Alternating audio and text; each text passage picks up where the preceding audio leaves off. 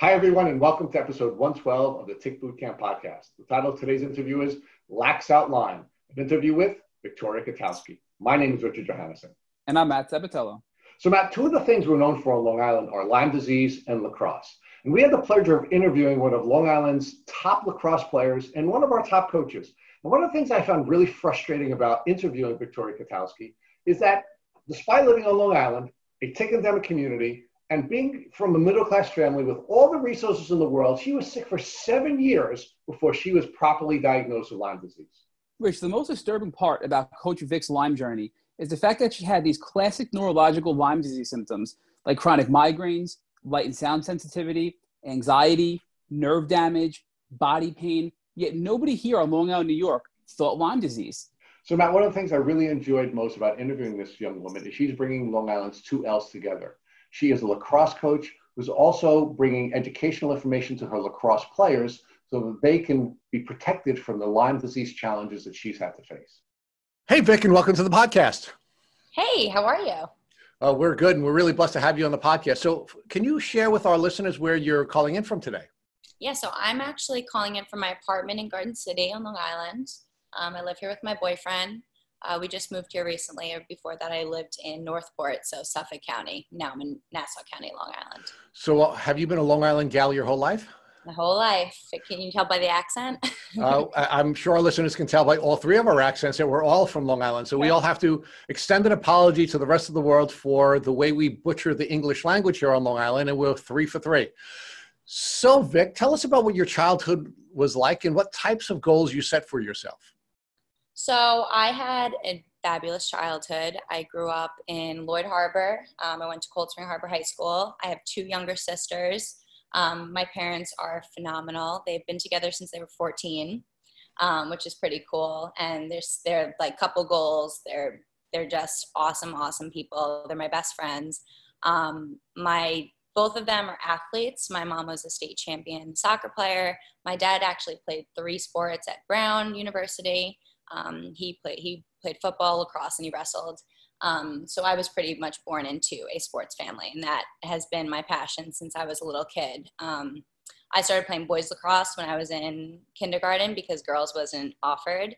I played ice hockey, soccer, field hockey, as I've said, lacrosse. It goes on and on, but sports have really been my life, and I've always pictured myself doing something in sports. So in high school, I was in a lot of journalism classes, and I was writing for the school newspaper. And then when I went to Lehigh University to play lacrosse, I was also a journalism major there. And I just pictured myself doing something in sports journalism, something like that. It's my passion. It's what makes me happy. And, you know, as you guys know, I ended up getting sick, so things turned around. But that was kind of the background of where I started. You know, great family, 2 younger sisters, very happy, sports all the time. I was a big babysitter. I babysat every teacher's kids in high school. That was kind of my big thing. That's what I was known for from the teachers is, if you need to go out and get a drink with your husband or wife, call Vic. She'll show up in a half hour. So that's kind of my background. I really, really had a great childhood, like ideal. I know that's annoying to say, but I was in a really, really good place up until I got sick. So let's talk about that. You said that you were born to athletes. So genetically, you were a gifted athlete. And I guess genetically, you also had some intellectual gifts because your dad was an Ivy League educated athlete. Yeah. So you had all of these great genetic tools, and you were living this beautiful life on Long Island. And then you started to show the symptoms of your tick disease. When did that appear, and how did those symptoms begin to affect you? So it's so hard to pinpoint exactly because I've had a weird medical history. Even though I've been considered maybe healthy my whole life, I've had very weird bouts of having the flu multiple times a year, in certain bouts of my life. In 5th grade, for example, and then 8th grade, I had the flu 3 times. It was bizarre. And so for the most part, though, we just kind of thought that I was just sick. And then in 2012, I was going to college. It was my freshman year, and I got so sick, I would say it's around October. I felt like I had the flu. It was really bad. I went to the doctor at school. They said it was nothing. My coaches kind of shrugged it off. They said, we need you on the fields. We have a couple fall bowl tournaments coming up. You got to suck it up. So I started to feel a little bit better after about a week. They put me on some medication. They thought maybe it was just a virus. And I believe that actually they just put me on a Z-Pack, I'm pretty sure, and said I had really bad allergies. But after a couple of days, about a week, I felt a little bit better. And my symptoms, for the most part, went away flu-wise. And then other things started to pop up a few weeks later. And like I said, this was all my freshman year of college. So I chalked a lot of it up to, it's your, big change, you're stressed, you're away from your family. But I started to get extreme anxiety and depression. Like I couldn't even, and there were times where I couldn't even show up to class because I was so nervous to walk into class. And what's so funny is, before this in high school, I was, very involved in school. I loved all of my classes. I was, an AP student. I was a high honor roll student every quarter of all 4 years of high school. So it just didn't make sense. But like I said, I kind of made excuses the entire time. So Vic, I want to walk you back to your childhood and some of the illnesses that you were suffering during your childhood. Yeah. Now you're growing up on Long Island, and we know Long Island is the tip of the Lyme disease spear. Yep. What did you know about ticks and Lyme disease when you were in 5th grade, or in 8th grade, and during these other times when you were showing symptoms which you now attribute to your tick disease? Zero. It sounds, I feel so silly saying that, but I obviously knew what ticks were because my family actually had, for most of my childhood, a house out in Montauk. And that's tick central at Montauk. So my parents would always warn me about ticks, but I didn't know anything outside of that. I honestly chalked them up to, it was like a mosquito. Like you didn't want a bug to bite you, and that's so silly. But until basically I got to college, when my aunt got diagnosed with Lyme disease, was when I started to even look into it and realize that it was a disease. Like it sounds so silly for me to say, and it bugs me to no end. But it's crazy to me that there's no curriculum in schools or anything like that. I mean, I grew up in Long Island, and I can't believe that no one told me about Lyme. And it's not just my parents; they didn't know either. It's it's crazy to me that there's not curriculum in schools and signs everywhere and things like that. Because now that I've gotten Lyme and have been reaching out and opening up to people, I can't believe how many people have it on Long Island and have had tick bites and things like that. And didn't know, just like me, didn't know the right, steps to take, didn't know what to do if they had a rash, didn't know what to do with the tick. So it was definitely frustrating looking back and realizing that I had no knowledge at all. So now, Vic, do you recall having been bitten by a tick at No. any time during your childhood? No. I have to take that back, actually. I have been bitten by ticks before when I was much younger, but with no issue after, no bullseye or anything like that. As we know, not that really matters, but I definitely was bitten by a tick or two when I was much, much younger, but we haven't really gone too far into that, unfortunately. I haven't really been able to figure out if maybe these things have been happening longer. I think you guys know I've only been in this for about 9 months or so. So I'm still kind of doing research. I'm still trying to learn and figure it out. And I've kind of only gotten to the point where I'm like, all right, 18 is when it seems like I really got sick. And that's kind of the stepping point I've been going off of. But the problem with Lyme, as you guys know, is I really don't know if it was from when I was 5 when I got bit by a tick, or from, a time when I was in middle school playing in the grass, playing lacrosse. So there's a lot of unknown, and that's probably one of the most frustrating things about my journey is just, I feel like I don't know my own medical journey. I feel like there's still so much confusion. So it's tough because I want to be able to just have on a piece of paper, this is what's wrong with you. This is what's going to fix you. This is what happened in the past. And I can't get that. And no Lyme patients can get that. There's just not that clarity right now, which is difficult. So Vic, I think it's important for us to give our listeners a context here. I mean, you grew up in one of the nicest communities on Long Island, one of the wealthiest communities on Long Island. You graduated from one of the top school districts in the country. Right. Your parents are educated people of means, and you were an athlete. And despite playing on a number of different top-ranked athletic teams, going to one of the top school districts in the country, and certainly in New York, and being raised by two very capable people, you knew nothing about Lyme disease. Right. I really didn't. And, you know, what's so crazy is we know to check our dogs, you know, like we knew our dogs had to have collars and medication, but there was not that fear for us as people, which was, you know, which is so wild to me. And now, you know, now that we know, and now that we're completely aware, I mean, like my parents have, you know, they just got the backyard sprayed. We wear high socks every day. And, you know, my dad actually got bit a couple weeks ago, and he immediately pulled it off with fine tweezers, put it in a bag, sent it off to a lab, got the full dose of doxycycline, the whole deal. But it's scary because if I didn't have Lyme, he wouldn't have done that. And my dad very possibly could have ended up in the stage that I'm in right now.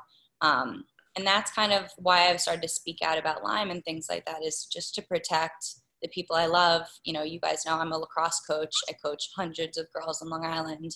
And, you know, I kind of just made it my mission. If the schools aren't going to teach the kids, and, you know, if we don't have any kind of set curriculum, then I'm just going to try to do it as best I can with the circle that I have. You know, and I'm right now, I am really trying to work with some school districts and things like that to get some curriculum in. And I have a few schools that are very interested and are willing to have me come in and talk, which is super exciting. And that is really exciting. And I think we need to sort of explore a little bit more about, you know, the challenges that folks are facing with Lyme disease. So yeah. You had been bitten by ticks as a child, didn't know that there were any steps that should be taken. Your parents didn't know there were any steps that should be taken. And you had these illnesses, both when you were in 5th grade that you remember, and you were in 8th grade you remember. And I'm assuming you went to see doctors. And my question is, when you went to see the doctors, did any of the doctors here on Long Island who are treating you for those illnesses ever suggest to your parents or to you that you may be suffering from Lyme disease? Never once. And I have been to so many doctors. I have been hospitalized. I have, you know, been to doctors on Long Island, in Pennsylvania when I was in college. And not until this past summer of 2019 is when my orthopedist is the one that suggested it out of all of the specialists I went to, and being at hospitals and meeting great doctors. Not one person ever even mentioned the word Lyme to me. So Vic, now let's talk about this step you took on your journey from Long Island to Lehigh University. And for those of you who are not aware of Lehigh, it's one of the top colleges in the country. And we have now an elite athlete from Long Island, leaving Long Island and now going to Pennsylvania and going to one of the top colleges in the country. And you shared with us that you were playing lacrosse for that team. And I'm assuming when you're at Lehigh, you were also in a position where you had a number of different doctors and trainers available to you because you were playing on their lacrosse team. Yes. When you are showing any of the symptoms that you are showing, and as they started to really develop when you were in college, did anyone, either a trainer or a doctor or any of the folks who were in charge of keeping you in your elite state, ever suggest to you that you had Lyme disease? No, never.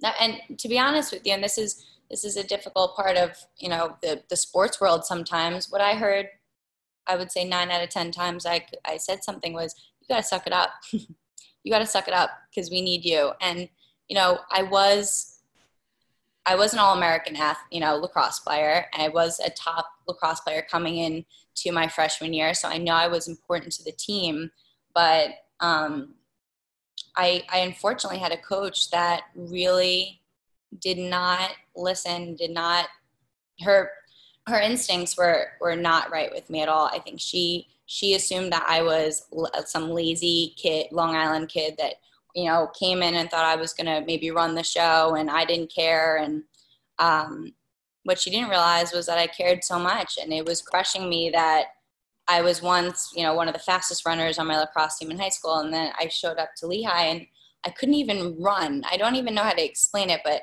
I ended up being diagnosed with asthma, which I know now it was my air hunger. Extreme air hunger is one of my bad symptoms. But I was diagnosed with asthma because I legitimately couldn't breathe when I was running. And it was the weirdest thing. And then after that, after I couldn't breathe, the next symptom that came that was really bad and is probably one of the worst symptoms I've had is I had this extreme burning in my feet from Bartonella, one of my co-infections.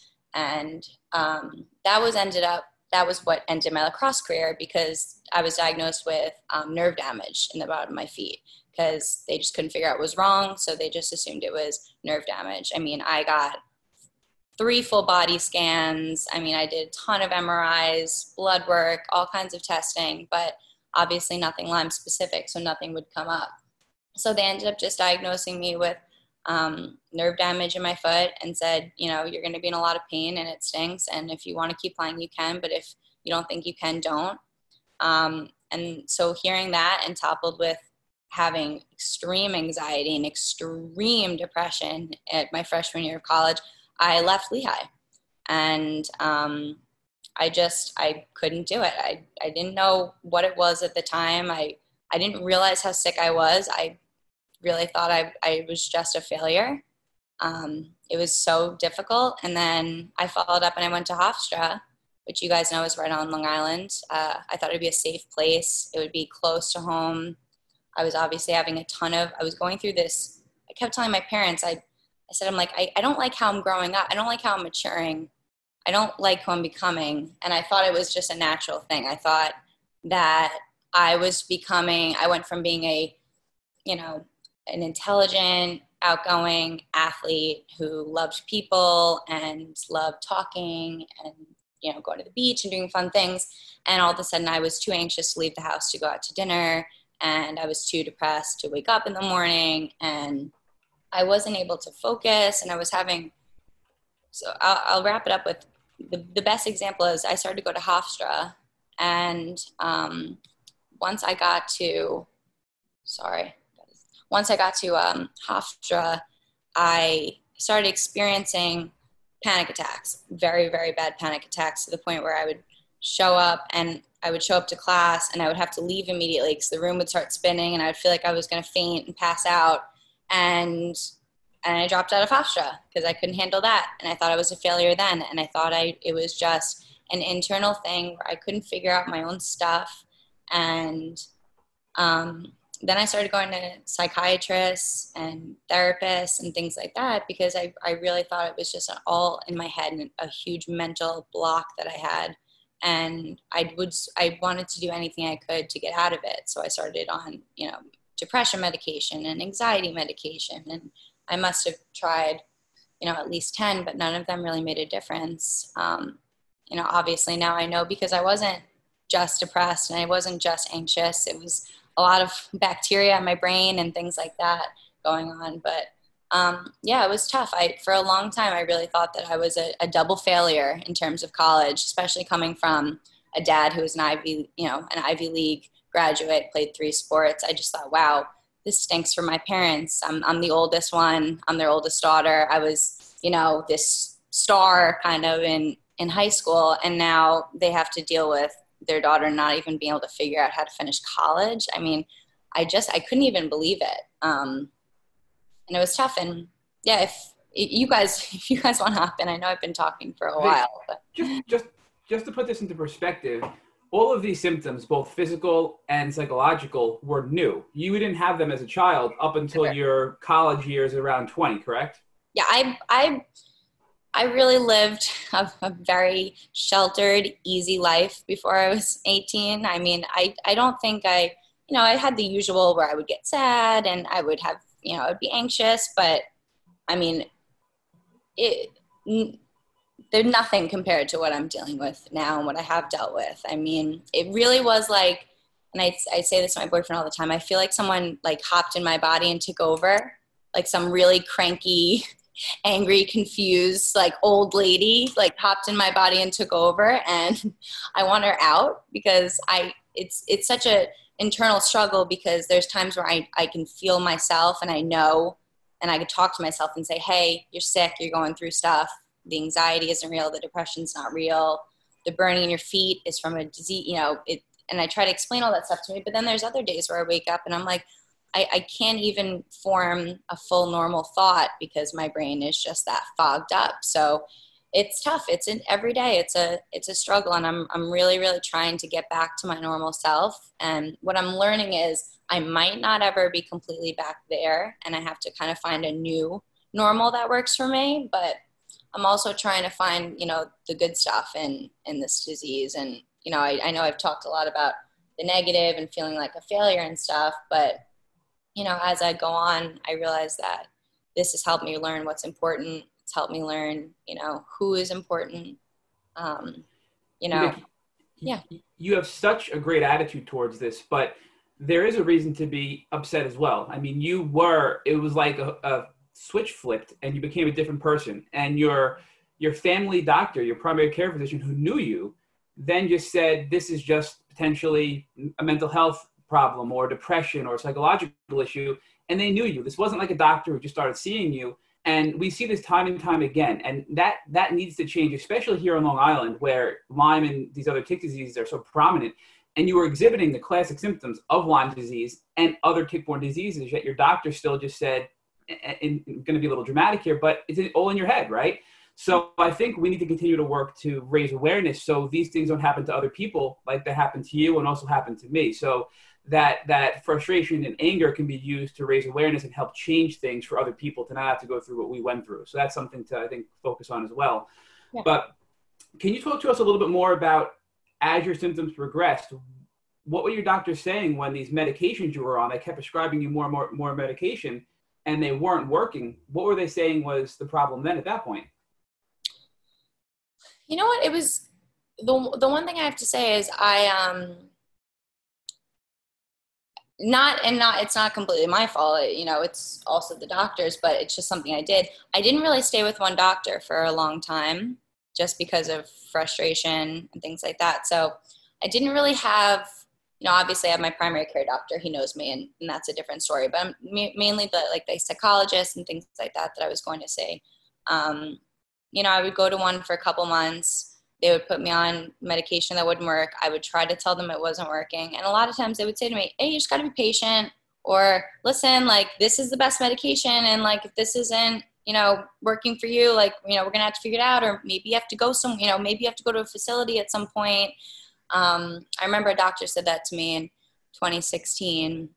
He asked me if he thought a facility would be a good option for me because he diagnosed me with being bipolar.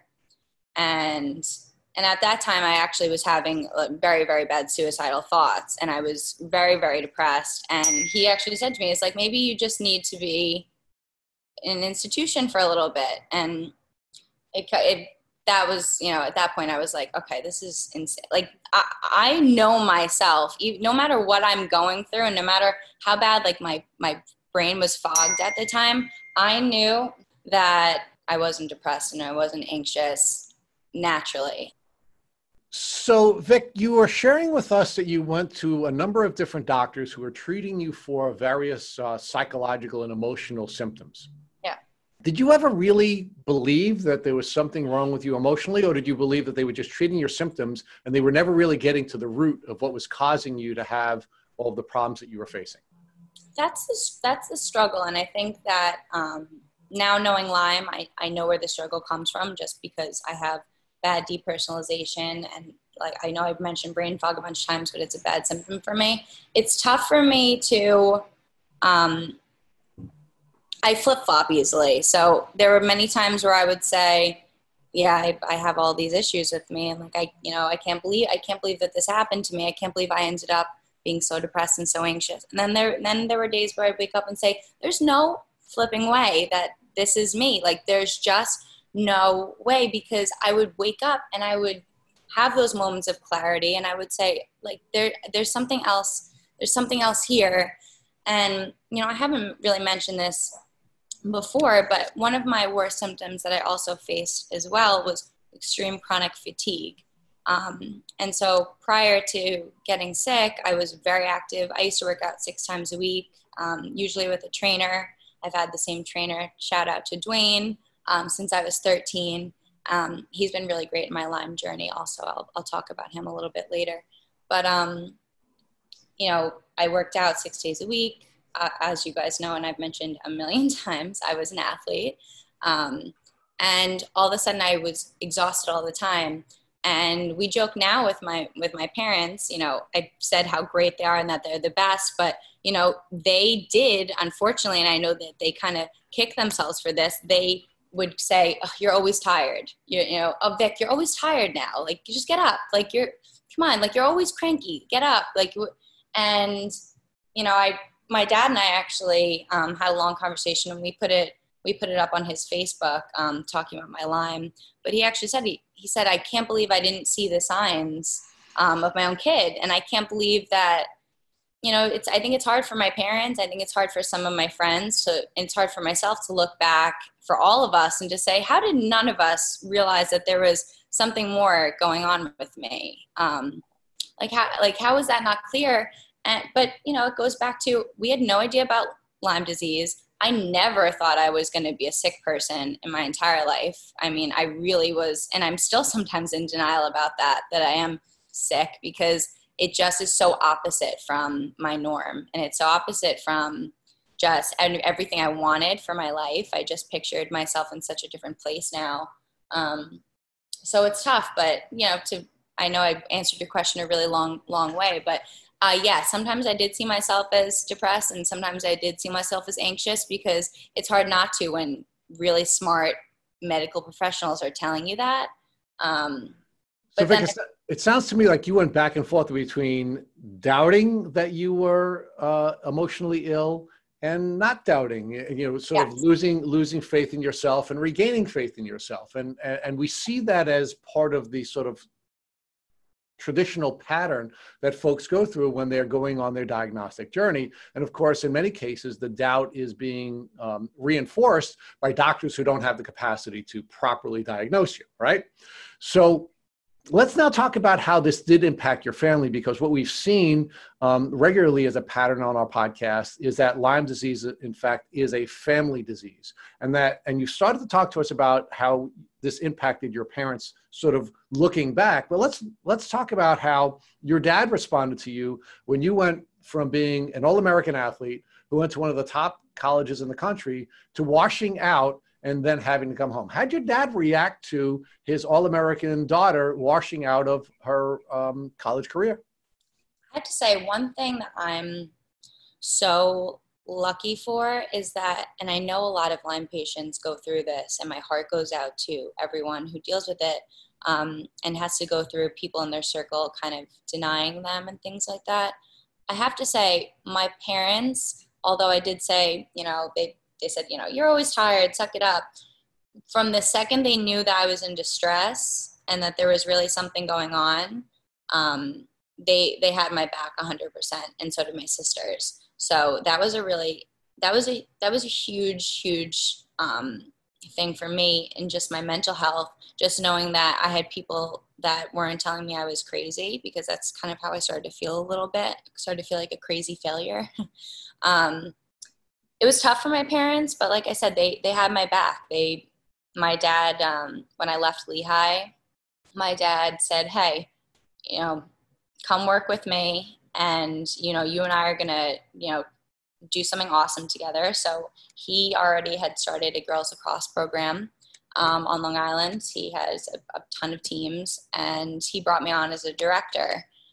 So the two of us have been doing that together for 7 years. And that's been probably the thing that saved me the most in my health journey, is just having that outlet, having the kids, just having something that I can work towards and that makes me happy every day. I'm very lucky that I get to work for myself and for my dad. A lot of Lyme patients don't have that ability, and they end up having to not work and things like that. I obviously, you know, haven't really been able to work at all since I've been really, really sick starting in the summer. And my dad's been so great, and so is my mom, of course, but they've been so great with supporting me through that as well. So, you know, through leaving college twice, not being able to work, getting really sick, I mean, they've been by my side 150%, and financially as well, which has been really helpful, because Lyme is really, really grossly expensive.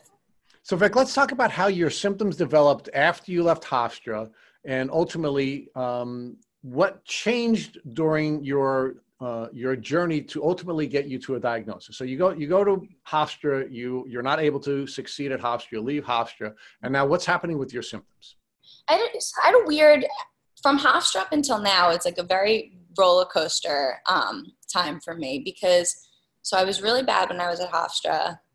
I was really anxious, and then at the same time too, I gained a very unusual amount of weight.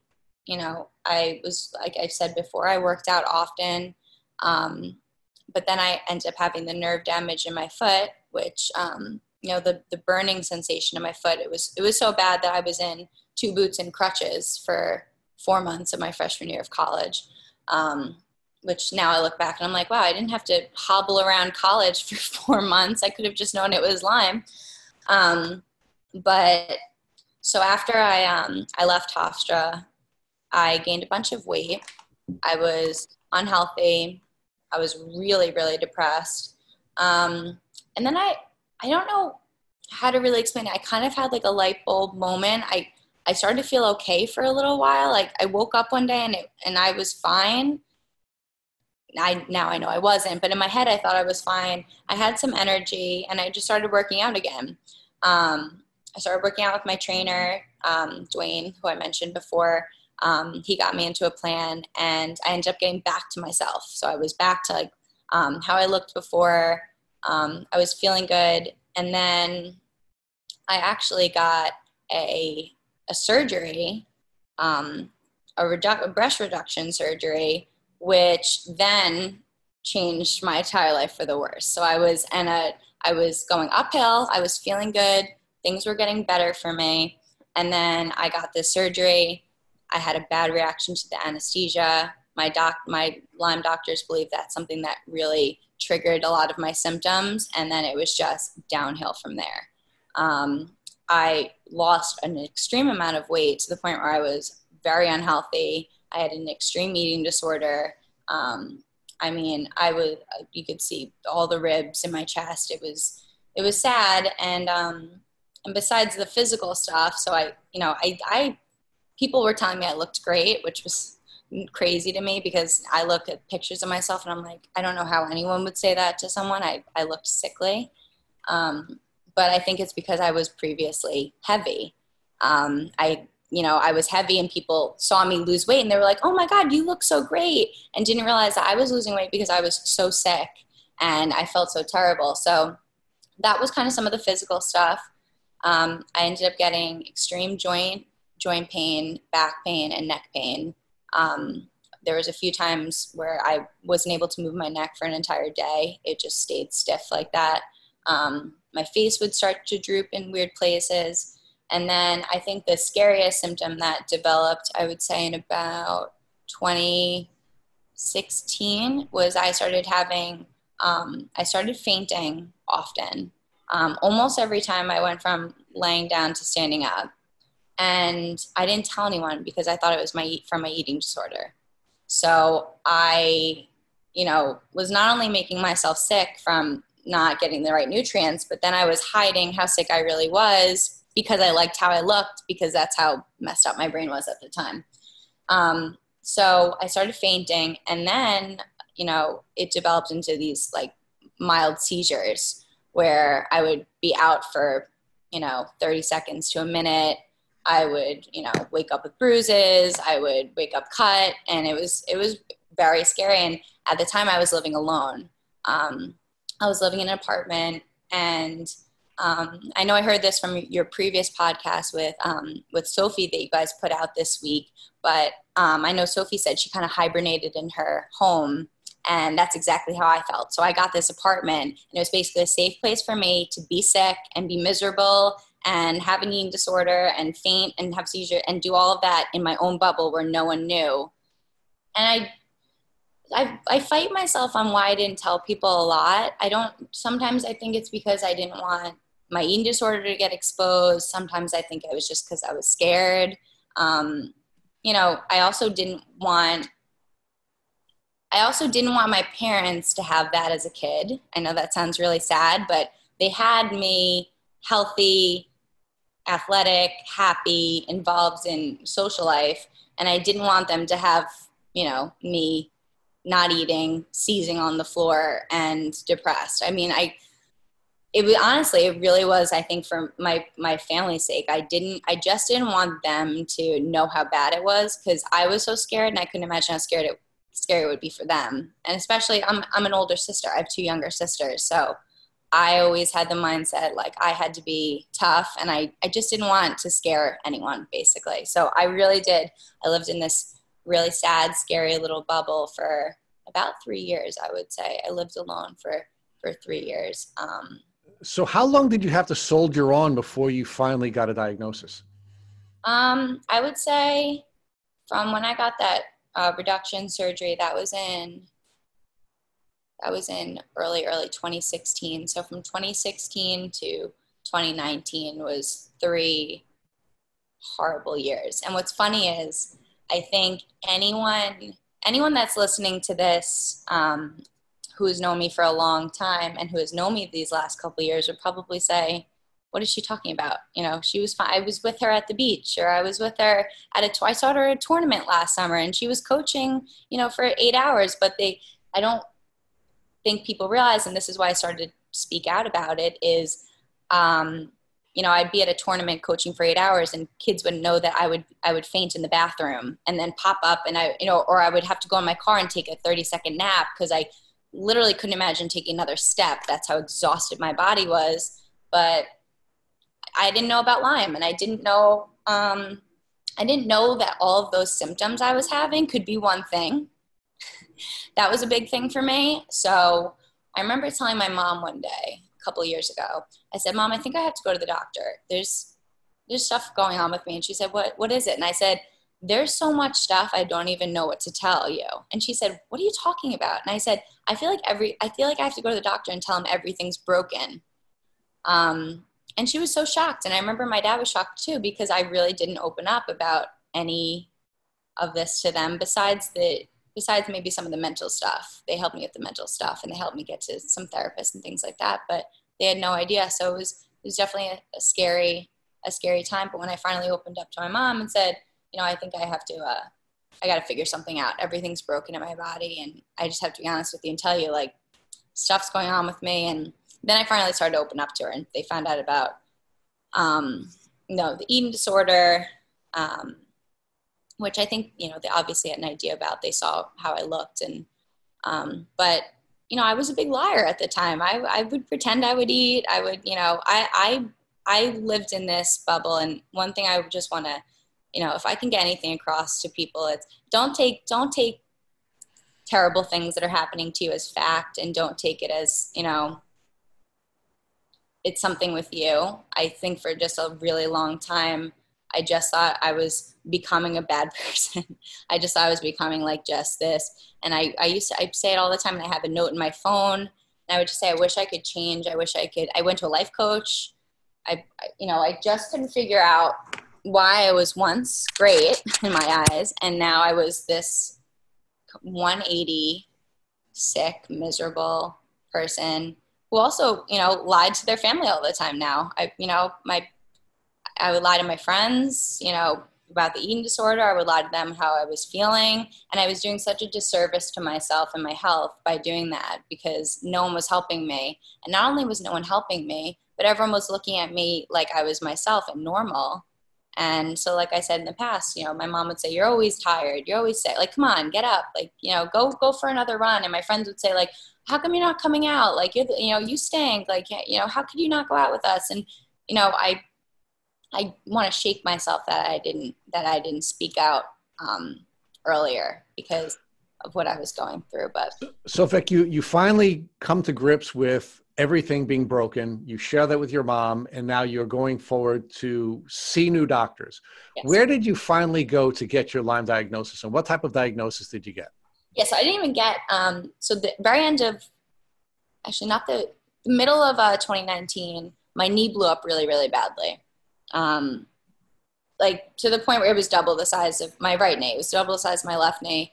And I thought I tore my ACL, but, you know, of course, this is just like my theme of life. I just decided to suck it up and just ignore it.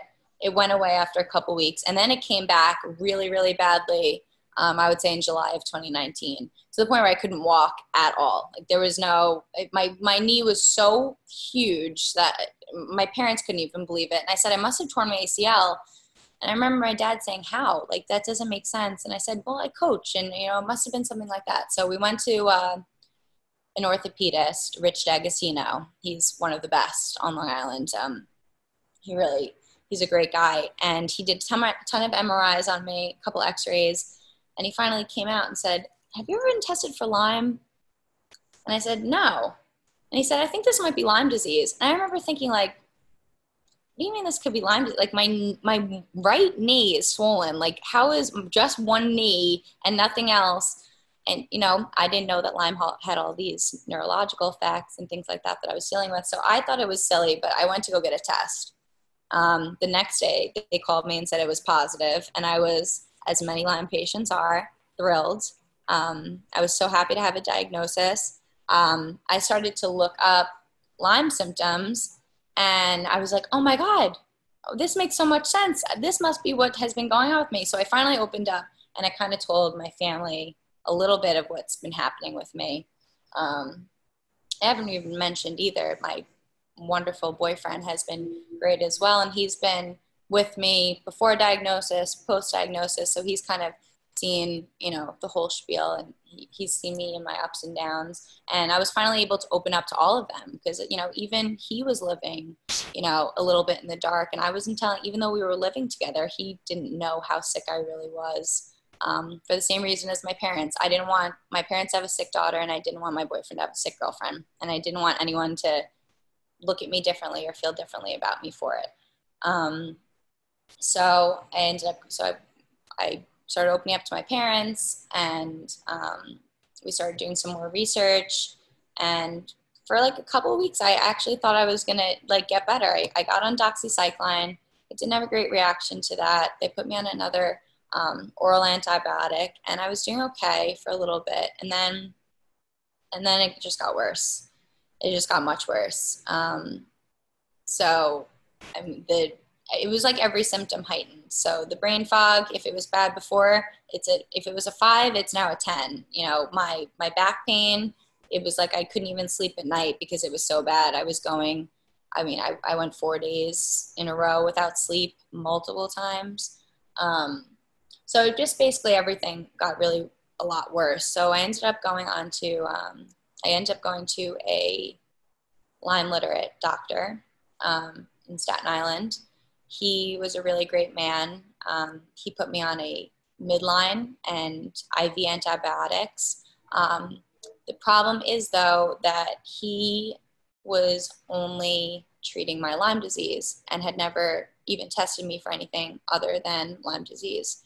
So I was just getting sicker and sicker, and he ended up saying to me after about 4 months of treating me, I think your case is too complicated for me, and I think I have to send you to a colleague of mine because I really think that you're in a neurological stage of this Lyme, and I think you need someone a little bit, you know, better to help fight it, which I really appreciated. And to this day, he's a really great doctor, and I couldn't, you know, I'd say enough good things about him specifically. And I really appreciate the fact that he was aware that, you know, my case was bad and he knew I needed better help.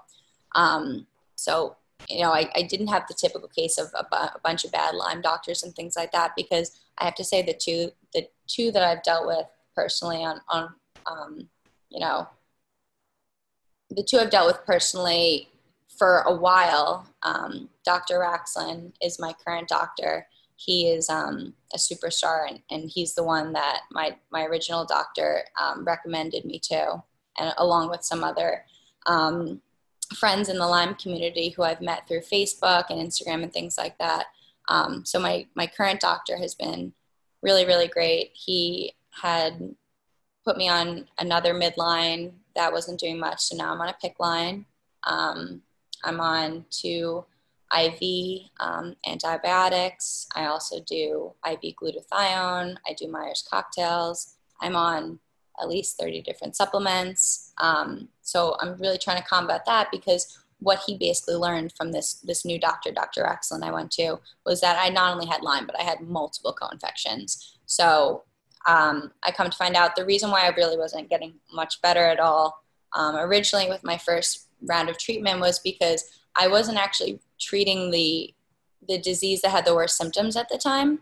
The Lyme is really bad, but like my Babesia and my Bartonella some of those symptoms have been really severe and, have led to things like seizures. So right now my path is kind of aggressively treating my co-infections and slowly treating the Lyme over time, just because that's what my doctor thinks is the best case scenario for me. And I have to say I've had really good days where I feel good, and I've had really bad days where I don't feel good at all. I feel like nothing is working. But I can tell you that if you look at the timeline of how I've been over the last 4 or 5 months, I have been making little steps every day. So I've been climbing up the mountain a little bit. Every once in a while I'm going to slip and fall down a few pegs, but I am taking steps every day, and I feel like I am in the right, I'm with the right doctor. I feel like I'm doing the right treatment to get into remission. I know it's going to be a battle. I know it's going to take a while, but like I said, I really do think I'm on a good path now. Originally I wasn't, because like I said, I wasn't treating the full picture. I was really attacking one part of my health issue, but not the whole thing. So now that I'm kind of treating everything, I think it's definitely making a big difference. And that's one thing I'll urge people to do who have Lyme is to make sure that you get the co-infection tests and things like that. Because I got 3 Lyme tests before that just tested for Lyme.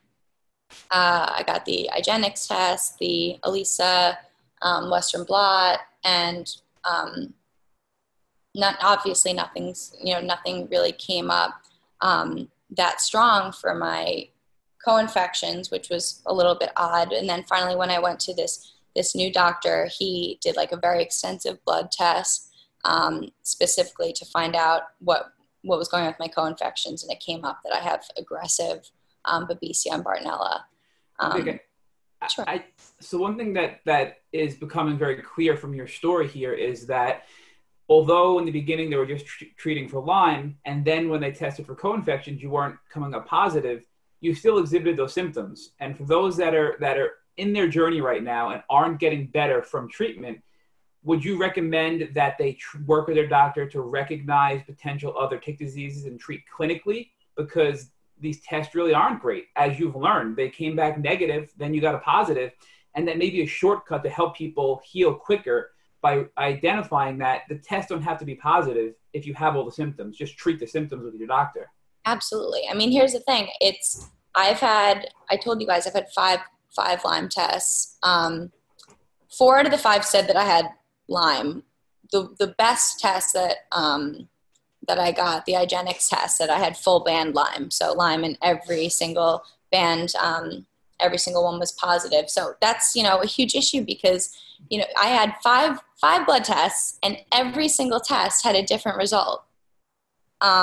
So yeah, doctors have to treat clinically. They have to listen to patients and understand their symptoms because, Lyme is such a complicated, weird disease. It could hide in cyst form that can't be penetrated by certain blood tests and antibiotics. So, there needs to be more awareness that a blood test is not end all be all for Lyme. Honestly, it shouldn't even be close to a requirement. And what's sad is I know so many people in the Lyme community who are my friends who have been turned away because doctors have said, no, it says you don't have it. It says it right here. But everything else in their life shows that they have Lyme. Another key thing that I think we can take away from your story so far is that in addition to the IV antibiotics, you're doing other things to help strengthen your body. So the antibiotics can kill good and bad, but you mentioned that you're on a lot of supplements and herbs, which are helping to restore your body and your immune system naturally as well. So do you think that's an important combination, that while you're taking the traditional antibiotics, you're also working with some supplementation and natural herbs to kind of keep your body strong so it's not going to crash post antibiotics. Oh, absolutely. I mean, I was originally, my first Lyme doctor had me on only antibiotics. And I could tell you, I literally felt like my body was shutting down at times. Like I could feel my liver hurting. Like I could feel things like hurting in my body, and I felt like it was shutting down. And when this new doctor introduced supplements to me, I've learned like things like Cytoquel and CoQ10 and, Physicians Daily, just taking supplements like that give me like the little boost I need to not have a massive Herxheimer reaction. And even if I do have a Herxheimer reaction, from my antibiotics and my symptoms get really, really bad and I have a flare up, at least I know in my head that I'm taking supplements and I'm backing up my body. So when I am really sick and when I'm feeling really down and I can't get the right nutrients by eating and drinking enough water, I'm at least getting all of those supplements into my body to help fight it off. Because you can't just do one. I strongly believe you can't just do one thing in Lyme. It's too, especially with a chronic neurological stage, it is such a beast of a disease. I think you need to hit it at every cylinder you possibly can. So, I'm taking, antibiotics, as I said, IV and oral. I'm taking supplements. I talked about the glutathione and everything. I'm also, I try to meditate as much as I can. I do take acupuncture, which has been probably my favorite treatment, I would say, out of anything. It's been the thing that's helped me the most with my body pain and my sleep, which has been really huge for me. Before that, I used to think acupuncture was like a very odd thing to do. Like I was like, you stick needles in your body? Like it doesn't make sense. But learning more about the science and speaking to my acupuncturist, it's really interesting what they do, and they can really, really help Lyme patients, especially. I know, like I even go to one myself that works specifically with Lyme patients, which is very helpful. So things like that, hitting it all cylinders is really, really important. 100%. So Vic, if you had to, for our listeners who are currently in their treatment journey, what would you recommend? You mentioned a few already. Are there any other things, maybe like CBD oil, or even something like as simple as, if they can't exercise, gentle stretches or things like that you feel have been very helpful to alleviate some of your symptoms while you're treating the Lyme and co-infections? Right. Yeah. So CBD oil has been really, really great. That has helped with my pain. Even like the actual like lotions they have and things like that, like for my back, there's like CBD patches that you can buy. That are like similar to like the patches you just put on your back. They just obviously have CBD in it. So I've used that for my back. That's helped a lot. I've also, I've been starting to follow some chiropractors on Instagram and have been learning some stretches from them that I've been doing at home, like some stretches for my neck and things like that have been really helping. Because I really can't exercise right now. That's basically impossible for me. There's even times where walking, like, more than a half a mile is too big of a task. So just making sure I do like little things like, even small yoga moves, even being on a yoga mat and just breathing is very helpful. I know that sounds silly, but, with me especially, I think the thing that's been the hardest for me has been my brain fog. And I've mentioned that a bunch of times, but, kind of trying to meditate and get centered and, deep breathing and things like that. It was all I used to think all of that was silly before this. And I was like, I don't need any of that.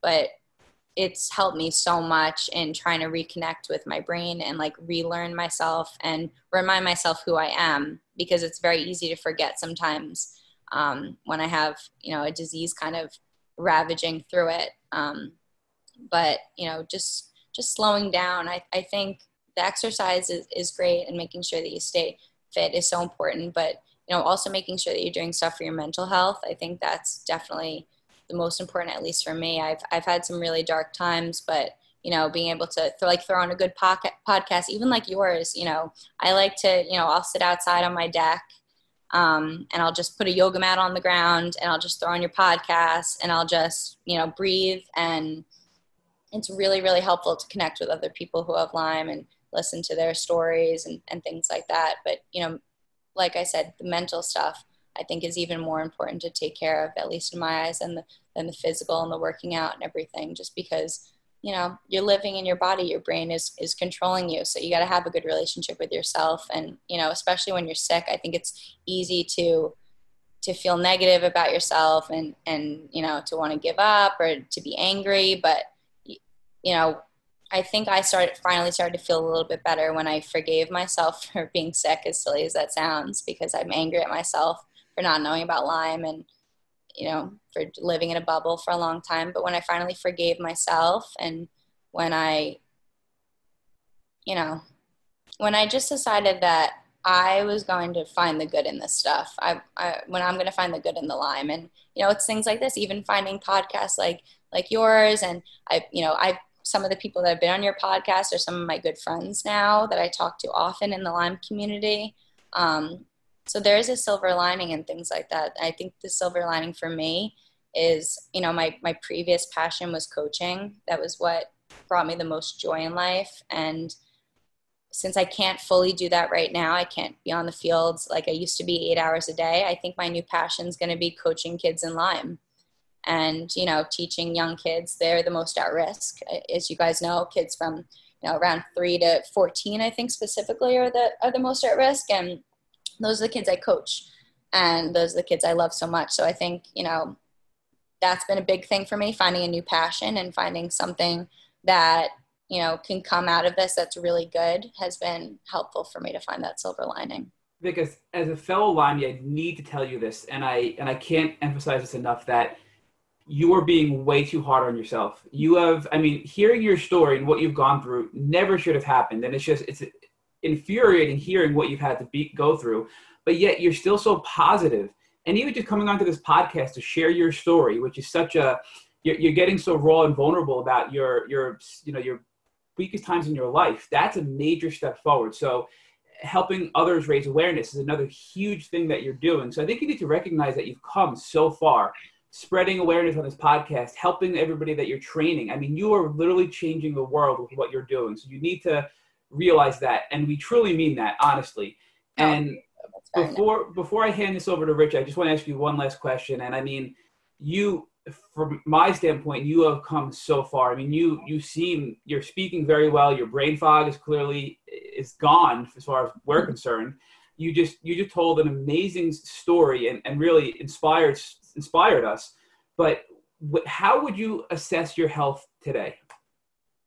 So that's so hard. And it's kind of the theme of my life is I can't get a full grasp right now, but, I would say my health is, unfortunately, I would have to say I'm only 30% back to my normal self, in my opinion.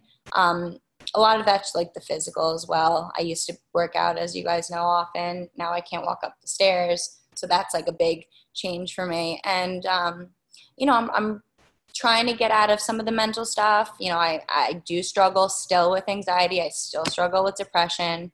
I think a lot of people in the world do. Which, you know, it's something I need to remind myself of, and I do need to be easier on myself, but I do definitely struggle with that. But I think I'm in a really good place though, even though I'm not in a good place health-wise, maybe necessarily, you know, on paper, I'm not super healthy. You know, my blood work doesn't come back great every time, you know, when I do it every week, but I'm in a good place, I think, where I'm going to start growing and I'm going to start getting better. And I feel like I'm now mentally there where I have accepted what's going on with me. I've accepted that I'm sick. It's okay. It's going to be a long battle. I think the problem with me for a while too was I was in denial. I thought that this would go away on its own. So there's been times where I would stop taking medication for weeks and I would say, I'm tougher than my meds. You know, I'll get better on my own. It's not the case. You know, I have to stop being the tough girl. And I think I've kind of just started to reach that point where I'm like, you know what? I'm sick. That's okay. I'm going to get through this in a different way than I would normally do it. And I think that's another thing too. I'm used to just everything working out, you know, that's unfortunately how my life was. I lived too easy of a life before I got sick where, you know, everything would just be okay. Everything figured itself out for me. You know, if I, you know, I broke my foot, but I was, I put on a cast and I was fine after, 4 weeks, and I would be back on the field. So I haven't hit, I've never really hit a huge wall in my life, or, I haven't hit a huge, I guess, downward turn. And this is mine, and this is my battle. I guess I've learned, and I've been listening to other podcasts, and not just Lyme podcasts. And I've been reading other books, not just Lyme books, because for a long time I was immersed in only Lyme for a couple months, and it was making me a little bit nuts. And I've come to realize that like everyone on the planet is going to hit some kind of huge boulder in their life, where they're going to, come up to a brick wall and they're not going to know how to get around it. And I just realized that this is mine, and hopefully this is my only one. I'm praying that this is my only big issue that I'm going to have. But you know what, even if it's not, this was pretty damn tough that I'm dealing with. And if I can get through this, I think I can get through anything else that comes my way. So, just seeing that, trying to see the silver lining and trying to be as positive as I can, while also giving myself grace and allowing myself to be sad sometimes and to be sick, because that's fine. I'm coming to terms with a lot these last 9 months of being diagnosed with Lyme disease. I think, like I said to you guys, for a long time, I was like, I don't like who I am. I don't like who I'm becoming. And I'm starting to get to a point where I'm like, I think I am liking now who I'm becoming. I think I'm going to do something good with this. And I think maybe I got Lyme for a reason, as weird as that sounds. I think maybe I was the perfect person to get it, because I know I'll go into remission at some point. I know I'm going to beat it. And then I know I'm going to protect a bunch of kids from getting it.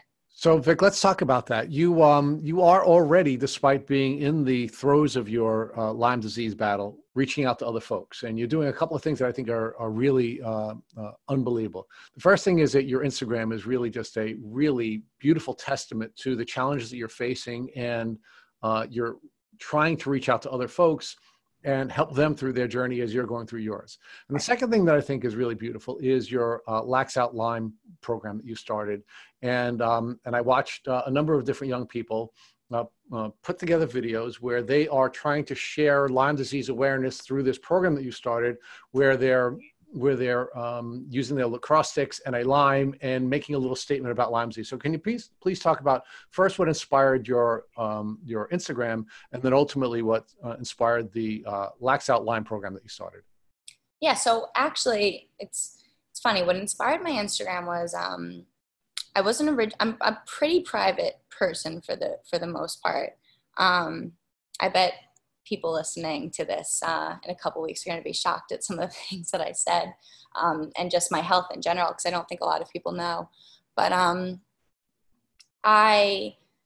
back in the fall, I really wasn't going to share my Lyme journey at all. And then I ended up one of my players was having a hard time with her mental health, and she was just having a really tough time, and she was feeling low. And I remember I said to her, listen, like, I have really bad days too. Like I have depression too, and I have anxiety. You're not alone. And she said, Coach Vic, no, you're not. Like, you're always so happy and you're fine. Like and she said it like to a point where I was like, wow, am I like lying to everyone and doing a disservice to these kids by making my life seem perfect on the internet? Because, I let all of them follow me and things like that. I'm Coach Vic, and I really thought to myself, am I doing disservice to them and myself? Because the other thing was I showed up to a tournament after I got diagnosed, before things were really bad, but I was still pretty sick. And I showed up to a tournament and everyone was like, oh my God, you look so great. Like, it's so nice to see you. You're going to crush Lyme. Like, I hope you're fine by the summer and things like that. And everyone, I was like, wow, people don't get it. And people really don't get that this isn't like a flu, and this isn't like, it's not like, I hope you get better soon. This is a tough health battle that I'm facing could be, for my life, So I finally just started to post on my Instagram and, let people know what's going on with me. And I tried to be as open and honest as possible. for that sake, so people don't know that my life is perfect for their own self. So, they don't feel like I'm, gallivanting around. I'm on just because I post a picture on the beach doesn't mean that I wasn't sleeping on the beach the entire time I was there, because, I have light sensitivity. And that's what people don't understand. So I started posting that. I started reaching out to my players. I ended up, reaching out to a bunch of people on Facebook. I joined a bunch of groups.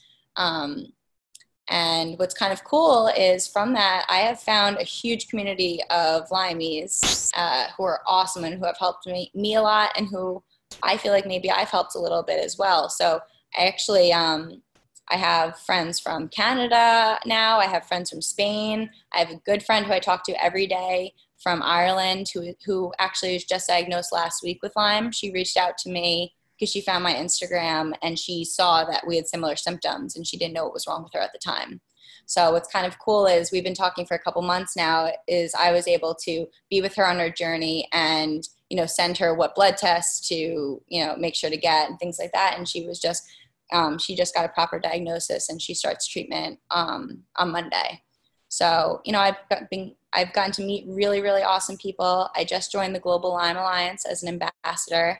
So I've been doing some fun stuff with them. The Lax Out Lyme, which you mentioned, has been really, really fun. Basically, I've just been getting my lacrosse players, similar to the ALS Ice Bucket Challenge, to do a little stick trick with the Lyme, say a Lyme fact, which I told them they had to look up on their own so they could hopefully learn some stuff instead of me just handing them some facts. And then they have to tag some friends. So it's just been a good way to, especially that age, it's tough for them. I don't know how many of my 14-year-olds are going to sit and listen to a Lyme podcast, but I know that they're going to look at all of their friends posting on social media about Lyme and little facts about Lyme.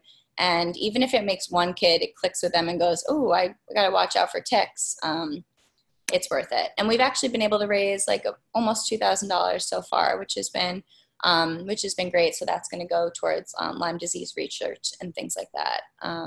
So that's kind of my social media spiel. My dad and I also went on, my dad does a weekly webcast basically on Facebook Live where he interviews different athletes, just like a fun thing, especially when quarantine started. He was like, we need our sports fix.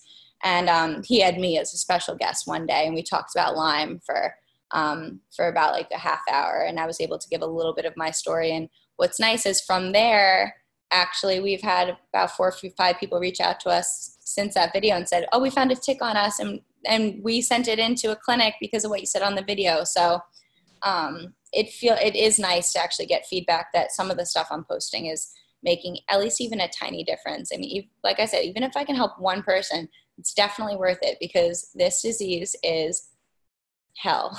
And I wouldn't wish it on my worst enemy. I definitely wouldn't wish it on any of my sweet angel little lacrosse players who I love more than anything. I mean, I can't imagine one of them getting it. So I really am going to, as annoying as it is for some people, some of my friends who are 26 and are like, stop posting about Lyme on Instagram and shut up. I'm like, no, I'm going to post it until someone finds a tick on them or sprays their house who wasn't originally going to, or gets their dog a collar who didn't have a collar.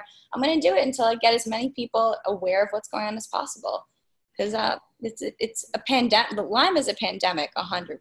So there needs to be more done. It's very frustrating as a Limey to see what's going on. That's a perfect transition to our last question, Coach Vic, and that is, if one of your 14-year-old players came up to you and said, hey, Coach Vic, I have a tick biting me on my leg, what would you recommend that she do so that she wouldn't have to go through the terrible journey that you suffered? Right. Well, the first thing is, I think there's a lot of misconceptions about how to get the tick out in general. You have to pull the tick straight out. Don't twist it. I've heard so many people say twisting it and drives me crazy. You have to try to make sure you get the full tick out by just pulling it straight out. Put that tick in a Ziploc bag and send it to a lab. I highly recommend that. I think a lot of people want to throw the tick out or burn it or flush it or do whatever they do. Try to keep it and try to keep it in the bag because you'll have that peace of mind at least once it gets tested. The next thing they have to do is immediately call their doctor and get the maximum dosage of doxycycline. I think I mentioned earlier, I'm not sure if I did in the podcast or when I was talking to you guys, but my dad was bit twice already in May by ticks. And his doctor originally just wanted to give him 2 pills of doxycycline. And the problem is, there's not even enough research that says that the full dosage of doxycycline will fully kill a Lyme infection. So, for some doctors who are prescribing not even the full dosage and 2 pills or a week, I mean, it's so frustrating because you literally have someone that has the ability to not live this life, and we're not giving them every chance possible to not do it. And it's medication. You take it. Take all 28, 30 days if you can. And then make sure you monitor your symptoms. That was one thing I really wish I did. And I look back and I kick myself that I didn't have a journal. Now I do, and I try to journal my symptoms and my eating and things like that. But I really wish I had some kind of journal where I was actually writing down what's going on with me, what are my symptoms, how am I feeling, did I eat anything that might have thrown me off, how did I sleep. I think, to be honest with you, people should have a health journal no matter what, whether you're healthy or not healthy. I think it's just a really good thing because, if I kept a health journal before I was 18, before I got really, really sick, I would have been able to kind of piece together the puzzle a lot quicker than, 8 years or however long it took me. So that would be my recommendation, definitely, is, doxycycline, full dosage, get the tick out, send it, and try to journal as much as you can. Be aware, especially for parents too. And, for me as a coach, one thing I've been doing is I've been also reaching out to coaches on Long Island and emailing coaches to tell them some of the signs to look for. Because I know for me as a coach, like, I wish maybe my college coaches had an idea about Lyme and maybe something would have gone off in their head. So if I can at least get all of these people who are in charge of these kids every day, seeing them sometimes more than their own parents do, if I could get, them involved and them aware of, what Lyme is, how to prevent it, making sure their fields are sprayed, as much as possible and things like that. I think that's a big step that we can take too, is making sure our educators, our coaches, our parents, the people that are actually taking care of the kids and watching kids, make sure they're fully aware, because I think that's a huge step. And then in turn, the kids will teach their kids. Thank you for listening to the Tick Bootcamp interview with Coach Victoria Kotowski. To our listeners, we have a call to action. If you'd like to learn more about Coach Vic and her Lyme disease journey, please visit our Instagram page at Vic Kotowski. Second, if you enjoyed this episode of the Tick Bootcamp podcast, please share it with your friends by using the social media buttons you see at the bottom of our post. Third, Tick Bootcamp has created a Tick Bite Blueprint that has been inspired by the information that has been shared with us by past podcast guests. We urge you to visit our website at www.tickbootcamp.com to view the blueprint. Please note we would appreciate any input or improvements you would like to share. Fourth, don't forget to subscribe to this podcast on iTunes, Google Play Music, or Spotify to get your automatic episode updates of our Tick Bootcamp podcast. And finally, please take a minute to leave us a review on iTunes or on our website. Thank you for listening.